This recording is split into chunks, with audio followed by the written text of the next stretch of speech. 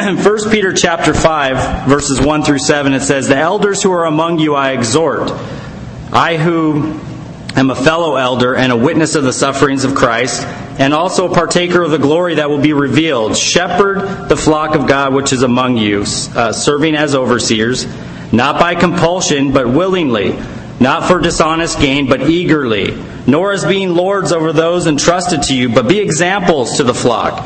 And when the chief shepherd appears, you will receive a crown of glory that does not fade away. Likewise, you younger people, submit yourselves to your elders.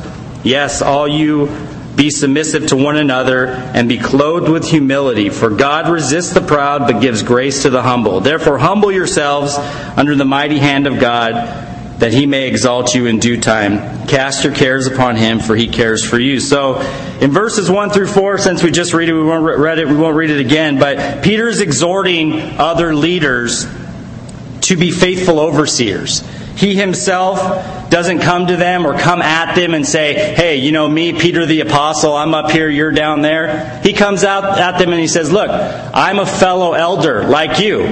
But then he says, "But I'm also was witness to the sufferings of Jesus Christ." So it gives a little bit of weight to what it is that he's saying. So he says, "I'm also a fellow elder like you, but hey, I also saw the sufferings of Jesus, so you guys need to hear me because I was there." You know, he speaks with boldness. He speaks, like a man who actually, walked with Jesus because he did and understood the things of the Lord. And leaders shouldn't think that we're above or they are above anybody. And that's what Peter does. He shows that he's not above anybody, but he is in a position where they should listen to him speak. And so he goes ahead and he says these things, but he's not like lording over them. And far too many people get a taste of leadership and they begin to think there's something in the Lord, right? Get a little bit of taste of power, get a little bit of a title, and all of a sudden their head is too big to fit in the room.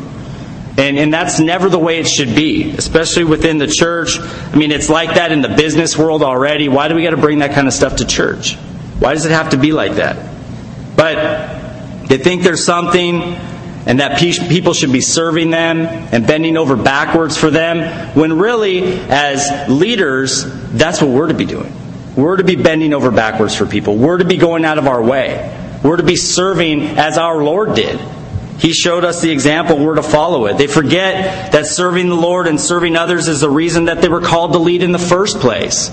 Somebody within the church or somebody within the ministry or the Lord saw something within whoever that person is and raised them up to a position. And so now all of a sudden, what? You're going to get a fat head over it? As if you did something? As if somehow you're great and everybody should listen to you? That's not the way it should be. We should be humble. We should be willing to yield. We should be able to sit there and go, "Hey man, I'm only here because God put me here or appointed me here. By the grace of God, I am here." And that's our attitude. That's the attitude as leaders that we should have. We should never think that we're above people. The church has a real need today for leaders to be humble and not to be self-serving and be recognized. A lot of people will do stuff around the church, and what they do is they do it in order to please men, in order to get praise from men. But as a leader, that's not what we're called to be doing. We're called to be doing things and not let our left hand know what our right hand is doing, right? We're not to go around boasting about it. But there's a lot of people today within many churches that they don't get that. They want to be recognized. They want to be seen by men. One thing we need to understand is that leaders within the church are no different than those that serve under them. Nobody is above anybody in God's economy. Yes, there are different positions within the church because God has called different people to different ministries, but it doesn't mean that, they're up here and you're down here, right? That's not what that means. It's just our different callings in life. Leaders are servants and should lead by example and be willing to do whatever needs to be done. I could tell you with sincerity of heart, when we were doing stuff in Unit E, and Pastor Richard said, "Hey, what are you guys doing?" And he came down from his house and he cleaned chairs. Now, maybe I just took his reward away from him. I don't know. But no, he didn't pat himself on the back. He didn't make a show of it, He didn't sit there and say, "Hey, quick, take a picture of me," so everybody sees it, right? He came down and humbly he did it. And I'll tell you what, he led by example. And that's the way we're to be. Men in the church, whether you're here at the church or you're home, we're to lead by example. Our jobs, we're to be the ones that are the hardest workers. We're to be the ones that are the most dedicated. So that when they look at us, they say, well, what's different about you? And the world looks at us, right? Or when others within the church see us leading by example, they're willing to follow. That's the way we're to be. They'll be willing overseers and not do it because they felt like they had to or were being forced to do it, Peter says. You should never feel like you're doing something out of compulsion. Ministry is a calling and a privilege. And no matter what we're doing, we're to do it as unto the Lord. It's not our right. Serving in ministry is not our right. And too many people will take it that way today. Well, I'm here at the church, it's my right to serve. No, it's not. If your life is not, we'll get into it later, but if your life is not laid out like 1 Timothy chapter 3 talks about, you have no right. You have no right to do certain things. If you're out doing these things that Paul says you're not to be doing. It's not our right. It's a privilege to serve. If you're serving in ministry, either you're called to serve or you're not, but you should never feel like you're forced. Either you're called to the ministry that you're in, or maybe you're wishy-washy, not sure, so maybe you're not called to that ministry, you're called to another. But no matter what the case is, you should never serve out of compulsion. It should never be something that you say, well, I have to serve because nobody else is going to. Or they're making me serve because they don't have anybody else. It should be out of a willful heart. It should be from a desire.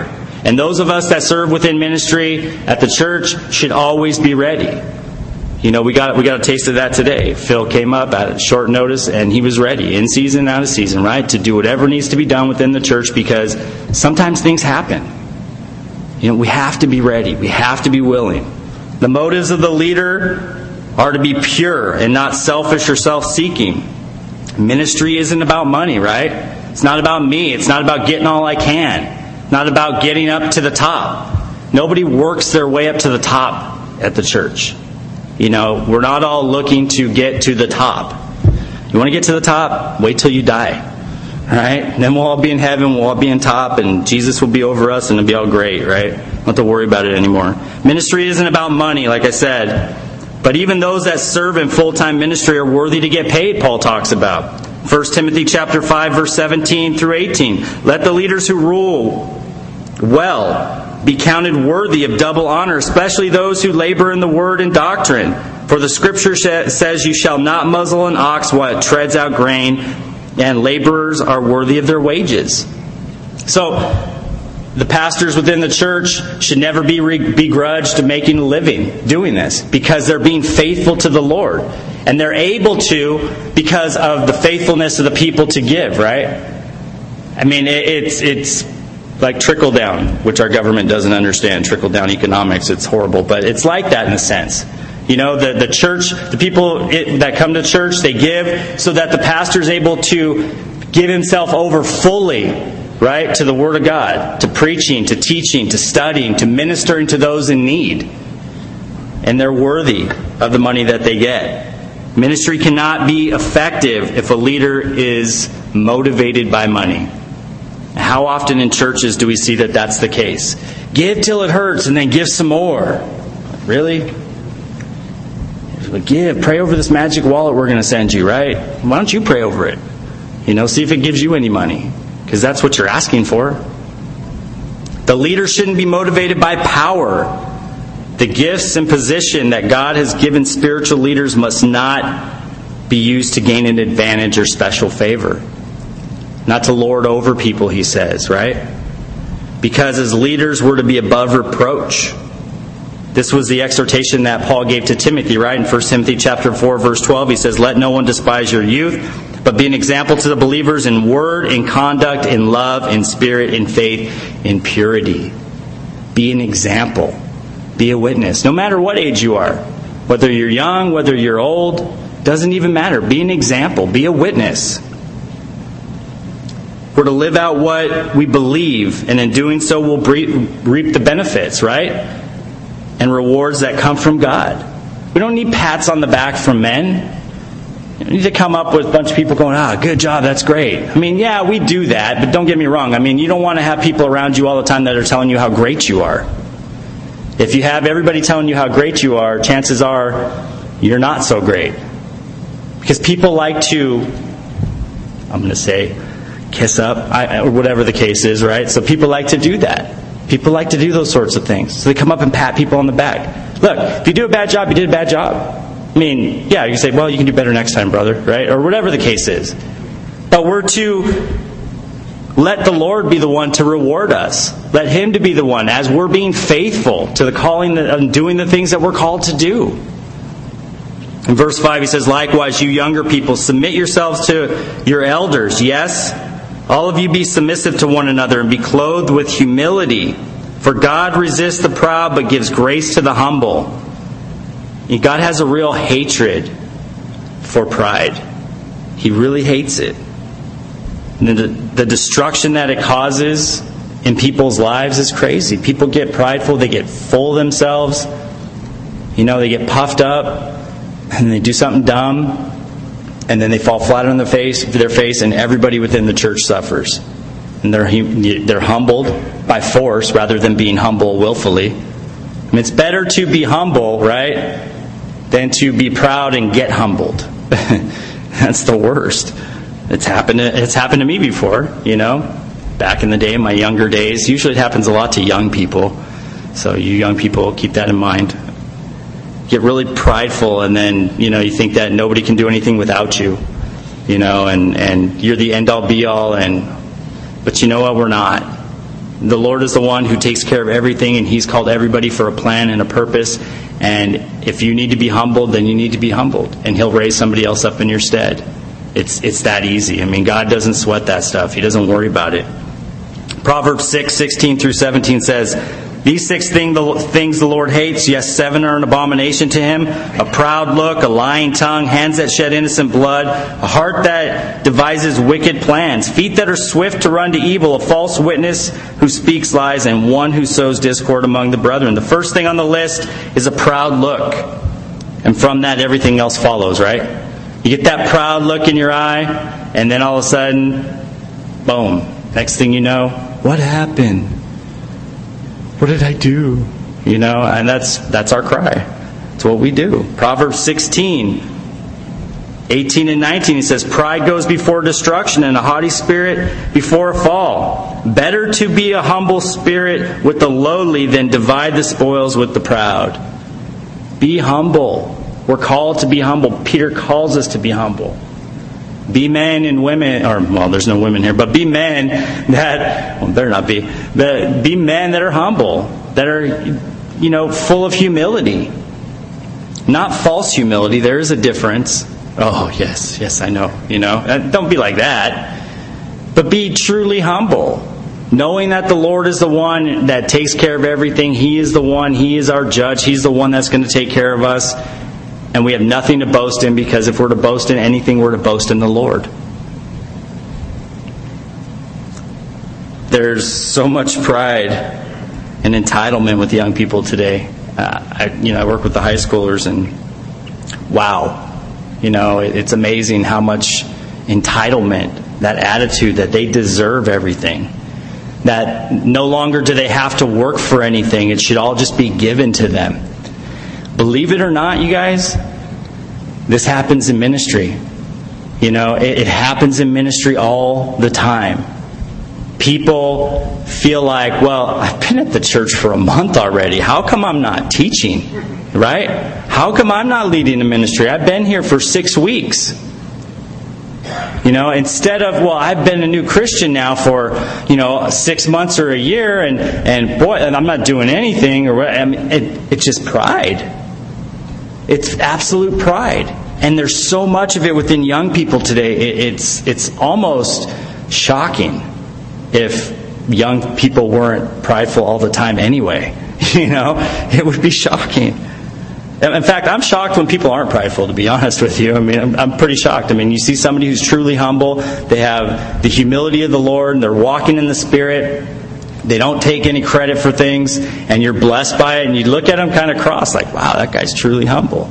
you know? And you don't want to go up and blow it and say, dude, man, you're humble, you know? And just totally, then now he's going to be thinking about it, you know? And he's just going to be like, oh, well, I was until you did that. But, you know.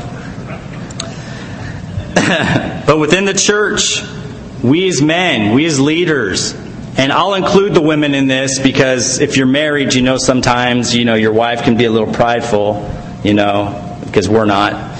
But, you know, it's true though. I mean, within the church, we're to resist that prideful attitude. That spirit that says that you need me, right? This ministry can't run without me. Do you know how important I am? Do you know who I am? Right? That's what we do as people. In the church, that shouldn't be happening ever. We should all be humble, you know, so that we don't get humiliated. Right? We need to be humble. 1 John chapter 2, verse 15 through 17 says, do not love the world or the things in the world. If anyone loves the world, the love of the Father is not in him. For all this is in the world, the lust of the flesh, the lust of the eyes, the pride of life. And it's not of the Father, but it's of the world. And the world is passing away and the lust of it. But he who does the will of God abides forever. The lust of the flesh, the lust of the eyes, the pride of life. All the ways that we sin daily. Right? There's much to be said concerning how highly we think about ourselves and whether or not it comes across in the way we respond to people. You know, you talk to somebody. And I know as guys, you know, we tend to, when we think back about the days and people are talking about, dude, I almost got into a fight. And then you're like, oh, dude, this one time, you know? And you start talking about how you know, it happens as Christians too, let's be honest. And then you're sitting there and you're like, one time, oh yeah, one time, you're getting all prideful about, oh, I did this and that. When really, the fight is about 1/10 of what you're actually describing because you've embellished so much over the years that you forget that, you know, actually you were the one who was flat on your back and not the other person, right? So we get prideful. How we respond. Matthew chapter 23 verse 12 says, and whoever exalts himself will be humbled, and he who humbles himself will be exalted. The hope is that we recognize that pride, when pride creeps in, that we deal with it before God deals with us, right? We should deal with it. You recognize it, you see it, lay it before the feet of the Lord. Lord, help me to be humble. You know what? I felt like I was prideful. You know, help me to be humble, Lord. Because if we continue in that pride and we continue to sear our heart towards it and not repent from it, then eventually the Lord will humble us. And it's never pretty. Many men in ministry have thought that they were, you know, immune to being humbled by the Lord. And many men from ministries have been humbled by the Lord. Some of them have made it back, others of them not so much. Verses 6 through 7, he says, therefore humble yourselves under the mighty hand of God, and he will exalt you in due time, casting your cares upon him, for he cares for you. God is the one that we serve with the gifts that he has given us to use for his plan and his purpose. So where's the boasting? Where's the pride? If they're his gifts, his talents that he's loaned us to use for his glory, where's the boasting? Why do we boast? James chapter 4 verse 10 says, humble yourself in the sight of the Lord and he will lift you up. There's no place for pride in ministry, because ministry is about God first and about others. You know, always. It's not about you. It's not about me. I tell the high school leadership that all the time. Hey, look, when you come here, you're here to serve these kids. You're here to come alongside. You want to socialize, you want to hang out with one another, do it on your own time. You're here to serve these kids, and that's it. And you know, you hope they get it, but a lot of them are young, college-age kids, you know, and most of them do. But, you know, you always have to remind them because they're so young.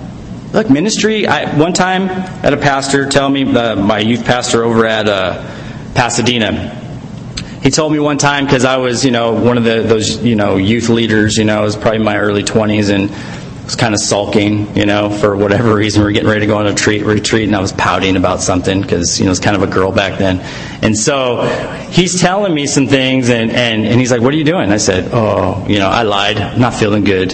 He looked me square in the eye because he knew it. And he's like, "You know what, man?" He's like, "Ministry's not about you." He's like, "Get up and serve these kids or go home." And I was like, whoa, ouch, that hurt. But I'll tell you what, I never forgot that. And from that point on, I understood that ministry is not about me. Ministry is all about the Lord and all about everybody else. And if there's room, maybe there's a little bit for me. But not really. Because if you're serving the Lord and you're walking with Him, you're trusting in Him, you see that you're in ministry, you're involved, you're serving, you're doing things around the church, you're doing things at your home, you're a servant wherever you're at. So it's always about other people. And there's really no room. There's no real room for selfishness within ministry. There's no place for pride. Proverbs chapter 27, verse 2, "Let another man praise you, and not your own mouth, a stranger, not your own lips." Hilarious, man. I mean, this stuff is funny to me because I see it, I've seen it in myself at times, and I see it in others, and it just cracks me up because everything that the Bible says is true. You see it and you're like, "Oh, let other men's lips praise you, not your own." "Oh, did you see what I did out there? Did you see that?" "Oh, did you see the way I took care of that or did this or did..." And it's like, what? Well, pat yourself on the back, I can't pat you on the back because there's no room with all your hands and then mine going back there at the same time. Can't do that. Peter will say in verse 8 in 1 Peter chapter 5, we're not going to get there, but he'll say that the reason that we're to lead in the way he is described is because the enemy is always looking for those that he can devour and use for his purpose within the church. He says that our adversary, the devil, if I can spit it out, is like a roaring lion, right? Seeking whom he may devour. Well, if we're thinking about ourselves, or we're being prideful, there's no humility, if we're all about us and not about others, then he's going to latch onto that. And then he's going to use that to bring you down, to bring the ministry down. And that's where the rub comes. We don't recognize that the enemy is in the church sometimes. We don't see it. We think that, everybody comes to church is a Christian or wants to be a Christian, right? No. And even some of those that are in the church, within the church, if pride sets in, if things start to come up and they start to think more of themselves than they ought to, what ends up happening is that our adversary, the devil, is looking for that. And he will see that because he's seeking whom he may devour. And then he's going to take that and he's going to use that to destroy everybody else if he can. We have to always be mindful, always be cautious. We have a choice to be effective for the kingdom of God or to be used by the enemy to be effective for his kingdom, right? Either we're effective for God's kingdom or we're effective for the enemy's kingdom. I really don't think that there's much in between. Not a lot of gray. But we can't do both. We need to cast our cares upon Him and let Him be the one that exalts us, right? He has to be the one in His time, not in mine. Because believe me, most of us, when we think more than we should about ourselves, we have grandiose plans for how the Lord should use us. And God's saying, "Oh, wait. You need to be faithful with the little I've given you first. And as you're faithful with that little, I'll give you more." But if you're not humble, if you're not walking right, if you're not using those gifts for my glory, I'll just take them. They're mine, after all, right? And then we're left sitting there going and scratching our heads, going, what happened? I don't get it. In chapter 8, we have the essential qualities, 8 essential qualities for leadership. 8, I think, or 7, I can't remember. It's 8. Yeah. When the leaders in the church are scripturally qualified to lead, then they will exhibit certain qualities. And in this chapter of the book, I have it written right here and I can't even remember. In this chapter of the book, there's 8. There's 8 qualities that Sanders points out that we're to have in order to serve Him effectively. And those qualities are discipline, vision, wisdom, decision, courage, humility, integrity, and sincerity. Before we look at these qualities, though, we need to find out what it is that a leader is supposed to be like, biblically speaking, right? And so for that, we're going to look at 1 Timothy chapter 3, verse 1 through 7. If you have your Bible, you can turn there. 1 Timothy chapter 3, verse 1 through 7.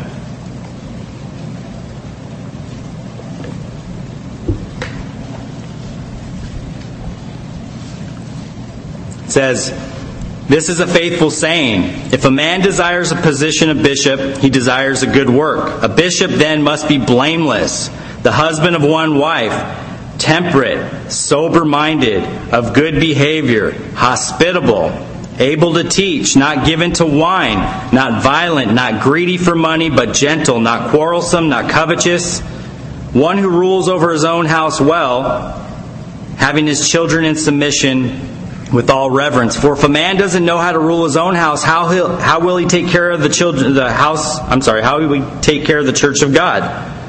Not a novice." And here we go again with the pride. "Lest being puffed up with pride, he will fall into the same condemnation as the devil. Moreover, he must have a good testimony among those who are outside, lest he fall into reproach and the snare of the devil." There's kind of a theme between Paul and Peter in the way that they see ministry in certain aspects. I mean, Peter's talking about how we need to be humble, otherwise the adversary is going to come about and seek who he may devour and use you to cause others to mess up. And now here we have Paul talking about you have to be of good testimony, not just in the church but outside the church, lest you fall into reproach and the snare of the devil.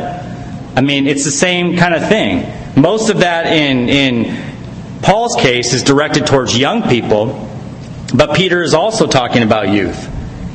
Right? So we see that, and the effectiveness of the church depends largely upon the willingness of the church leaders to yield to the Holy Spirit in their lives. If the leaders aren't yielding to the Spirit, the rest of the congregation will not either. And it's sad because, again, you see that today within the church. If the leaders are all messed up, the church is usually pretty messed up as well. Why would it be any different? If the leaders are lacking in these qualities, then the congregation will be lacking in these qualities. And everybody will just be able to serve whenever and however, in whatever state they find themselves in. Sleeping with their girlfriends, living with their boyfriend or girlfriend, doing drugs, getting drunk, whatever the case is, and then they come to church and then they're like, well, I'm just going to serve, It happens. We'd be stupid to think it doesn't happen. It happens at every church. Because nobody can be the Holy Spirit for people 24 hours a day. Can't hover over people. You have to kind of hope that people are walking with the Lord. You hope you see things within people, and you hope that as you see those things, those spiritual things that they're doing for the Lord, the growth in the Lord, their family life, those kinds of things, and then what you see is, okay, they look like they're walking with the Lord. Praise the Lord. Let's pray over that and let's see if we can get to use them. And then they come in, and some people, they get prideful and full of themselves, and then all of a sudden fall flat on their face. Hosea chapter 4 verse 9 says, "And it shall be like people like priests. So I will punish them for their ways and reward them for their deeds." People in general don't rise above the level of their leadership. It just doesn't. I mean, you heard that term that water seeks its own level, right? That's kind of the way it works too within leadership. I mean, people don't usually rise above that or up to that level of the leader anyway. This is why it's important for those that lead in the church to be qualified. The leaders in the church must set a godly example for the whole church to follow. We're fortunate. We're blessed. The leadership within our church is solid. And I don't foresee any of them taking a dive, which is great. I mean, they all are walking with the Lord. Their families are strong with the Lord. And we're blessed for it. And because of that, you see how the church is healthy, right? You see how the church is growing. And the Lord is using people, and He's raising people up, and He's doing different things within the church. And then you go to other churches, and you see that the leadership is lacking. And then you see not too far down the road that not only that, but the people are lacking. They're not being effective for Christ. And before you know it, the church is closed up and it has a for sale sign on it. Why? What happened? People just weren't walking with the Lord. The leadership wasn't qualified. Or at one point they were, but they strayed.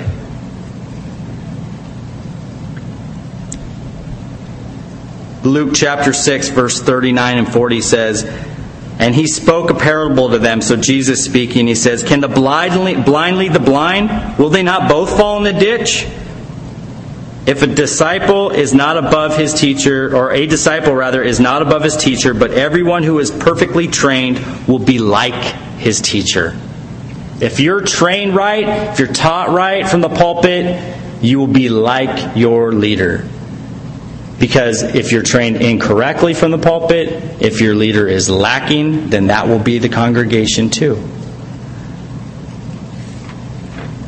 When the leaders in the church are scripturally qualified to lead, then they will exhibit certain qualities that will be evident for all of those who serve alongside of them, no matter what ministry you're called to.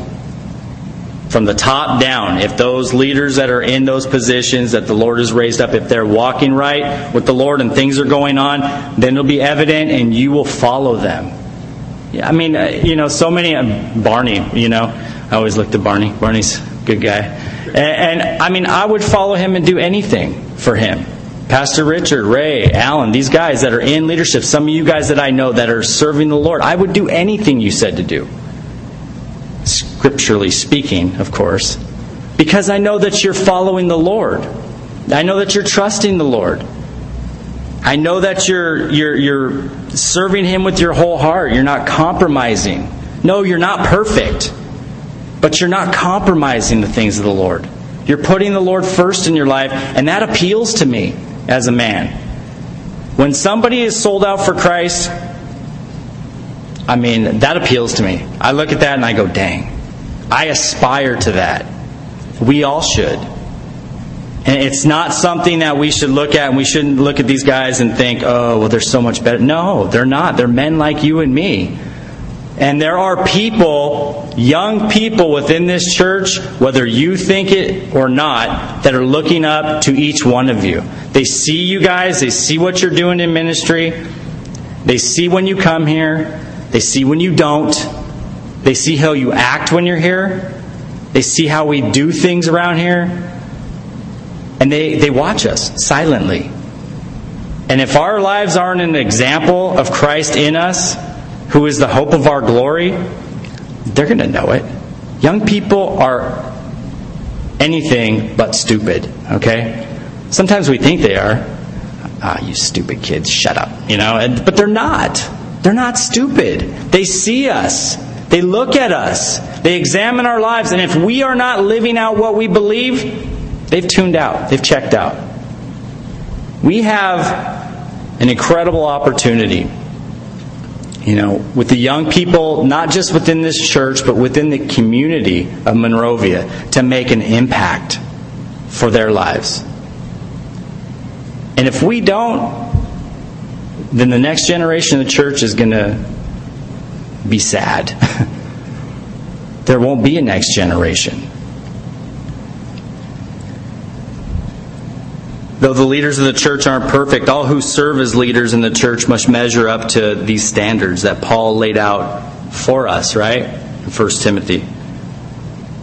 So let's take a look at the 8 qualifications that Sanders gives us. The first one is discipline, right? Discipline is a learned trait that doesn't come by things being given to us. You don't learn discipline and saving money or whatever the case is when you're given a car, when you're given things, whatever it might be. You don't learn how to save money. I was taught early on to save my money. I don't do a very good job of it, but I was taught it. But we don't learn things by people constantly giving stuff to us. Ministry is not to be handed to people. Things that go on within the church, we don't just go out and you don't just give things to people. People have to show their faithfulness within the church. The same thing with your job. You go to work, you work hard. What happens? You get promoted, you get extra money. They give you a bonus at the end of the year, right? They do all this stuff. But if you just go in and say, hey, give me my money, like Shaq did, right? traded, right? That's what happens. It happens to people all the time.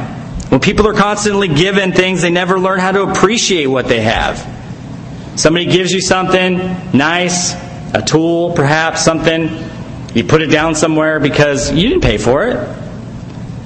Right? You're like, okay, well, I don't know where it's at. It's around here somewhere, right? But when you pay for something, you better believe you know where it's at. Oh yeah, it's right there, top drawer on the left, right there. Okay, great. Can you do me a favor and clean it when you put it away, right? That's what happens.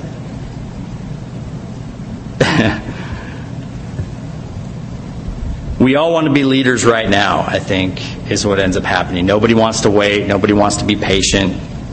Nobody wants to take the time to follow a godly leader and learn something from them because, especially young people, they know it all. You can't tell me anything. I have life experience. Yeah, but you're 20. What life experience? You know? I'm 41. You want to play who's got the more experience in life? I mean, we could play that game, right? But it's amazing. It's amazing how people they have that sense of entitlement. Give it to me now. Or the whole generation of kids that think that, well, I'm not taking a job at McDonald's because McDonald's only pays, whatever it is now, $8 an hour. When I started working, it was $3.35 an hour. That was minimum wage. And now it's like $8 something an hour, or $8 an hour, or whatever it is. And people are they're not happy with that. Oh, I'm not doing that. Well, where are you going to get a job? Well, I'm going to get one of those high-paying jobs, corporate job. Really? How much education you got? Well, I dropped out of high school. Good luck. Very few men and women have actually succeeded to the point of being multi-million and billionaires, by dropping out of school and feeling like they were entitled to everything. Most of those people worked very hard to get to where they are. We think we know it all. Paul would say in 1 Corinthians chapter 11, verse 1, imitate me just as I also imitate Christ. So as Paul walked with Christ, as he served the Lord, he was pointing to himself for you to follow him. Not because of him, but because of he's following Christ. So young people, or people in general, I go to young people because mostly it's prideful young people that act this way, but, people can be this way no matter what. Okay? That they don't want to serve, they don't want to take the time to sit under somebody who will disciple them. They want to just be given the ministry. Step aside, old man, right? You step aside. Push you aside, right? That's what they feel like, get out of here. They're like, what are you doing? Move aside so I can take over because I know it all at the ripe old age of 20, right? Or whatever it is. That's the way they are. I was like that when I was young. And any of you who say you weren't? Well, there might be a few exceptions, but I would probably say you probably were like that at some level. But a lot of us can be like that. In times past, in stupid, foolish young times, right? Serving in ministry, sometimes you're asked to step down because you're just full of yourself. Hey, dude, there's no room in this ministry for all your pride and everybody else who wants to serve humbly, so you're going to have to go. Unless you change. Why should I have to change? Okay, guess you're not going to change. See you later. Come call me when you're going to change. Call me when you do change. We're to follow godly leaders because they're following Jesus. If we're not willing to follow that, then we have no business leading at all. That's one thing that we got to understand. We don't have all the answers. We don't have the best ideas all the time. You have to be willing, in order to be a good leader, you have to be willing to follow. You have to. A leader doesn't always lead. He follows at times when somebody else is leading better than him or in a more effective way. It happens. We have to be willing to follow, yield to other people. The need for leaders not to only give out instruction, but to receive instruction is critical if he's going to be effective as a leader. Philippians 4:9. These things which you learned and received and heard and saw in me, these things do, and the God of peace will be with you. So again, Paul telling the Philippians, hey, look, these things that you saw in me, you go out and do them. So look, you're going to follow me as I follow Christ, and then you're going to go out and lead, and others will follow you. But first you got to follow. And that kind of is hard for us and difficult for us to wrap our minds around sometimes, because I'm a leader. Yeah. But you need to follow in order to be an example, in order to understand.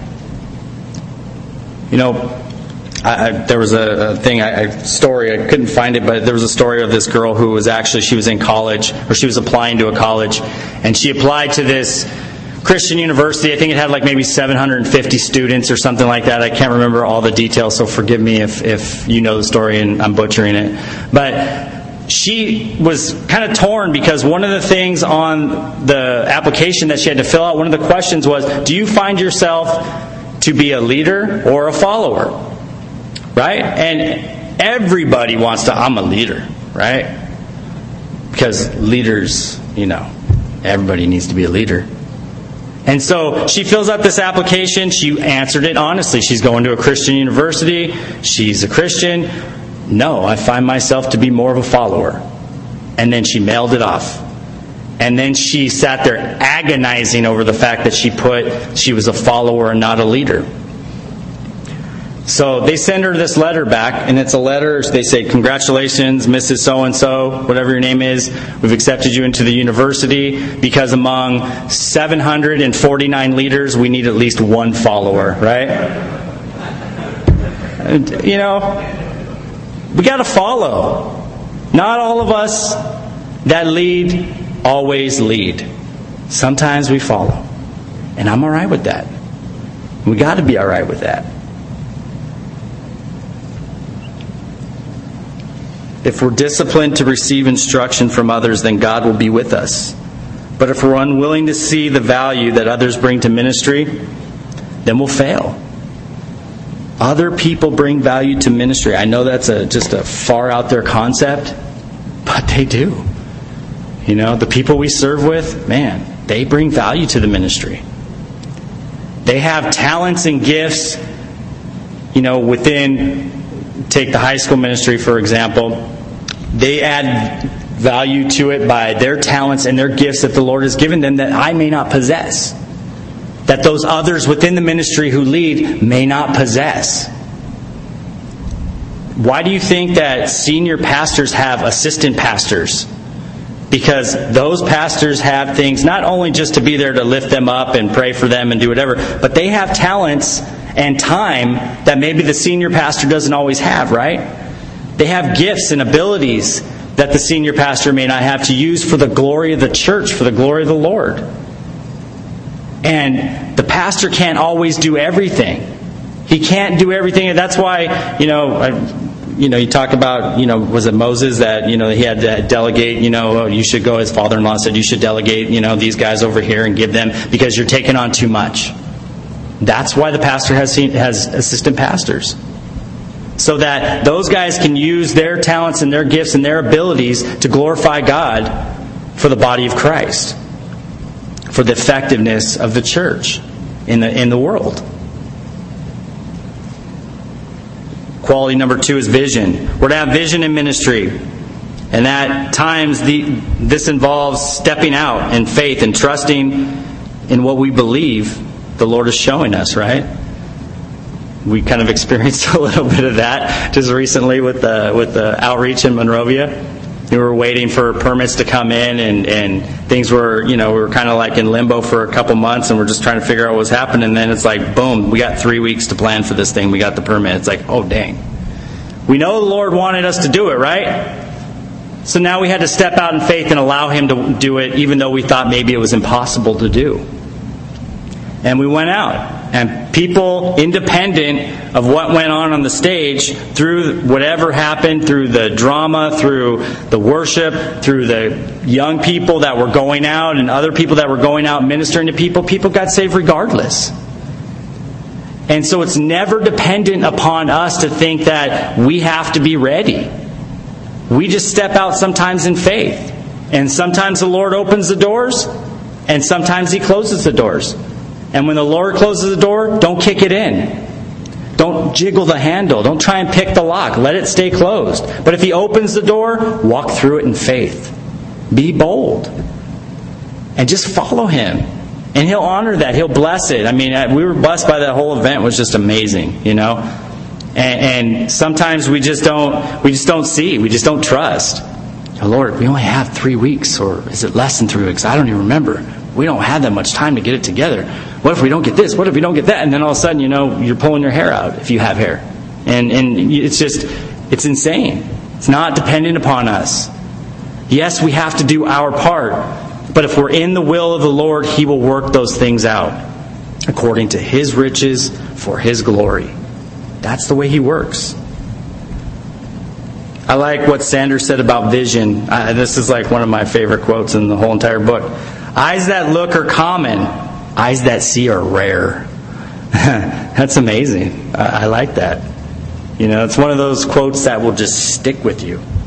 And we all see things, you know, but I mean, we all, you know, look at things, but, you know, do we really see?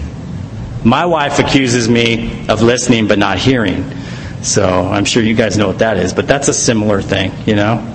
We need to not just listen, but we need to hear the voice of the Lord. We need to not just look, we need to see what the Lord is doing. We need to keep our eyes fixed on Jesus. Proverbs chapter 29 verse 18 says, "Where there is no vision, the people perish." Church has to have vision. Leaders have to have vision within the ministries that they're leading. We have to have vision. If the leader in the church has no vision or direction, then the church will cease to exist. It's that simple. You know? You have to have vision for the lost. You have to have vision for the direction the Lord wants to take the various ministries in order to be effective for the lost. Not effective for fellowship. Right? We're not called to be effective in fellowship. We're called to be effective for the lost. We need to have that vision for the lost. Third quality is wisdom. Leaders should be wise. And to this we all say, duh, right? I mean, leaders should be wise. They should be called of the Lord. You know, they should be somebody who you can look to and say, man, that guy's listening to the voice of the Lord.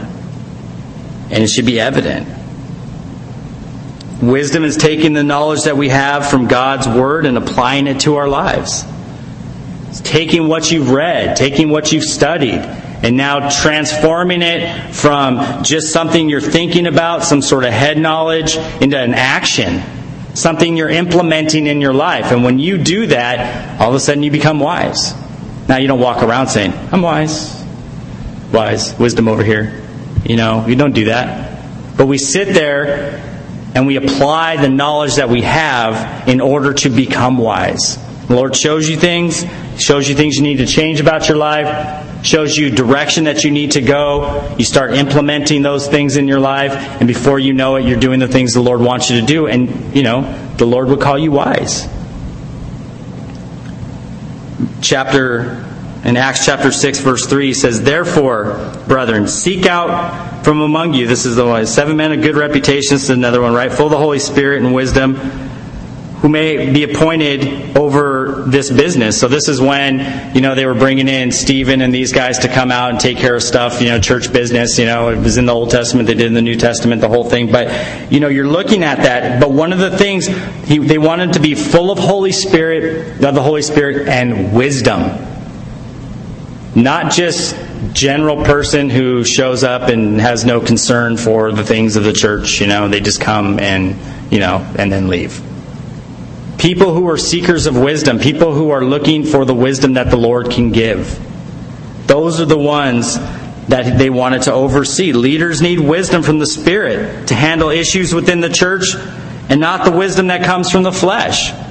Worldly wisdom is overrated. We're going to have a different kind of wisdom. A wisdom that's supernatural, something that shows us, hey, look, you know, don't go there. Listening to the Spirit. And so we don't go there. We don't go to those places. 2 Corinthians chapter 3, verse 4 through 6. And we have such trust through Christ towards God. Not that we are sufficient of ourselves or think anything of ourselves, being of ourselves rather, but our sufficiency is from God, who also made us sufficient as ministers of the new covenant. Not the letter, but of the Spirit. For the letter kills, but the Spirit gives life. So man's wisdom is worthless and brings destruction. The law brought condemnation and death. It didn't bring anything. Jesus came, fulfilled the law. Boom. All's good. The law was never intended to make a man righteous, right? It was meant to point us out, to show us that we're sinners. So man's wisdom, the things that man does, is never meant to make us righteous, never meant to make us wise. It's the wisdom that comes from Christ and doing the things that He's called us to do that makes us wise, spiritually speaking. The fourth is decision. When situations arise in the church, a leader shouldn't make rash decisions. He should prayerfully consider the facts at hand. He shouldn't just go out and say, well, so-and-so said this and this happened, and then they say, okay, you're out of here, right? You got to get all the facts. You got to pray over things. Should we just go out and, like they're looking for, talking about the building and stuff. Should we just go out and let's go find a building. Let's just hurry up and get it done because we need a building anyway, right? No.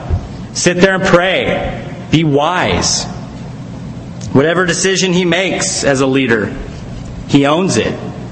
He doesn't pass the buck. He doesn't say, well, I made this decision, it didn't work out, it's his fault. It's her fault, right? A leader sits there and says, if the decision went well, God gets the credit. If it went bad, that's on me. Right? Because we don't take the credit. God gets all the glory. But if something goes wrong, that's on us. And you know what? You own it. And you take it and you just kind of say, all right, well, yeah, I made a mistake. It wasn't a bad mistake. Didn't cause anybody their life. Didn't cause anybody to stumble. It was just not the right decision to make. Okay, now you learn and you move on for next time. True leaders take responsibility. Don't pass the buck. And it's easy to take the credit when things are going well, but the mark of a true leader is to take the blame when things go south. That's one of the marks. Courage is the next one. We're called to be courageous, which, by the way, doesn't mean the absence of fear. Sometimes we get nervous, sometimes we get scared. But we're called to push beyond that and be courageous for the Lord. It means we're willing to do whatever's necessary, even though we are afraid. You think of like Shadrach, Meshach, and Abednego, right? And you think about Daniel, right? You think they weren't scared? I'm not going to sit here and tell you that they were just like, go ahead, God's got my back. Yeah, they'll say that, they said that, but inside, I'm sure that they were like, oh dang, okay, well if we lose our life, we'll be with God, right? That's cool. But they were still fearful, if I can spit that one out too, right? There's fear. Sometimes we fear in doing things. Sharing the Lord with non-believers. Going out street witnessing. It can be fearful at times because you're not sure how people are going to react. Doing the right thing at work, knowing that it may cost you your job. Ouch. That one's hard. Right? And so we go out, we step out, and we wait, and we're courageous, and we trust the Lord, even though inside we might have some fear. We surrender the fear to the Lord, tell Him, Lord, please help me to be strong, help me to walk with You. And then you push forward with Him, and you wait, and you see what the result that the Lord wants to do. You see where He's going to change things. And then you follow the Lord and you see that He did amazing things and you had nothing to be fearful in the first place. God didn't give us a spirit of fear, right? But a power, love, and a sound mind. We need to push through the fear and not trust in our own ability. Not let the enemy rob us of that. What the Lord has for us because we're fearful. We need to trust in the true and living God, who gives us the ability to do all things, right? By His power, through His strength, through His might. Humility. Humility is unfortunately, again, lacking in the church today. And if you don't believe it, just read some of the posts or look at some of the things on Facebook and Instagram, right? People who are, I'm going to word this differently because I know my wife does some of this too, and I don't want to, hi honey, that kind of thing. I don't want her to get upset with me. But sometimes people just selfie. like 20, 30, 40 selfies. That's like their whole Facebook and Instagram. Take a picture. No humility. Just like, oh, it's all about me. After all, it is my Facebook, right? The other one was MySpace. Now it's Facebook. You can just combine them. It's my Facebook, right? It's all mine. It's all about me. Because that's what it is. Instagram is the same way. I mean, you see some of the things people post, and it's just like, holy mackerel. Have a little humility. Show a little bit of humility. John 3:30, he must increase, but I must decrease. Leaders should be humble. Romans chapter 12, verse 3. For I say through the grace that is given to me to everyone who is among you, do not think himself more highly than he ought to think, but think soberly, as God has dealt with each one a measure of faith. We get like the disciples at times, and we think that we're going to be the greatest in the kingdom. Remember, they were having that argument. Who's the greatest in the kingdom? Oh, here we go again, right? Had that conversation again? Really? Who's the greatest? Who cares? Jesus is the greatest. End of story. You want to be great in God's kingdom? What does he say? To be the servant of all. Be humble. Have that humility. I like what Robert Morrison wrote. The great fault in our mission is that no one likes to be second, right? Except for Romaine, right? Romaine, he was second. If you guys don't know Pastor Romaine, he's over at Calvary Chapel, Costa Mesa a long time ago. He died quite some time ago. He wrote a book called Second. It's a great little book. I think you might still be able to get it in print. It's just a great book. He understood his position. He understood his role within the church. And understanding that, he knew he was second. And he wasn't just second to Pastor Chuck, but second to the Lord. It wasn't about him. He was humble. Some would say he was kind of a jerk, but he was humble, right? He had humility. Read that book. If you get a chance to read that book, it's a great read. It's short. You can read it in like 15 minutes. If you read like me, maybe 15 days, but 15 minutes. There's a sense of entitlement within the church today that smacks of pride, which is contrary to our call to be humble. We're called to be humble like Jesus, Philippians chapter 2, verse 7 and 8. But he made himself of no reputation, meaning Jesus, taking on the form of a bondservant and coming in the likeness of men, and being found in the appearance of man, he humbled himself and became obedient to the point of death, even the death of the cross. Jesus wasn't arrogant. Proverbs 27:2, let another man's lips praise you and not your own, a stranger and not your own lips. If we're boasting about anything, it should be boasting about the Lord. That should be what we boast about. It's the guy who says, talking to another guy, and the guy's talking about himself incessantly. And he says, well, I'm done talking about me. What do you think about me? Right? It's just pride and arrogance and just, oh, Lord, have mercy. Seventh quality is integrity. We're almost done. Leaders need to be honest in all aspects of life because a lost and sinful world is watching us. And they're all too eager to point out what we're doing wrong. Oh, you did this. I thought you were a Christian. English Puritan pastor Richard Baxter wrote, take heed to yourself, lest your example contradict your doctrine, and lest you lay such stumbling blocks before the blind as he may have the occasion, or it may be the occasion of their ruin. Lest you unsay with your lives that which you say with your tongue, and like the greatest hinderers of the success of your own labors. I mean, wow. Sometimes we say things with our actions that unsay what we say with our mouths. We're not living right for the Lord. And it contradicts what it is that we tell people we're living for. And it's crazy. Quality 8 is sincerity. Leaders aren't to play the hypocrite. 2 Corinthians 2:17. Unlike so many, we do not peddle the word of God for profit. On the contrary, in Christ we speak before God with sincerity, as those sent by God. So Paul was sincere in what he preached, and he lived his life as an open book before God and man. And I just want to leave you with a quote paragraph from Samuel Logan Brengel of the Salvation Army. He wrote, spiritual leadership is not won by promotion, but by many prayers and tears.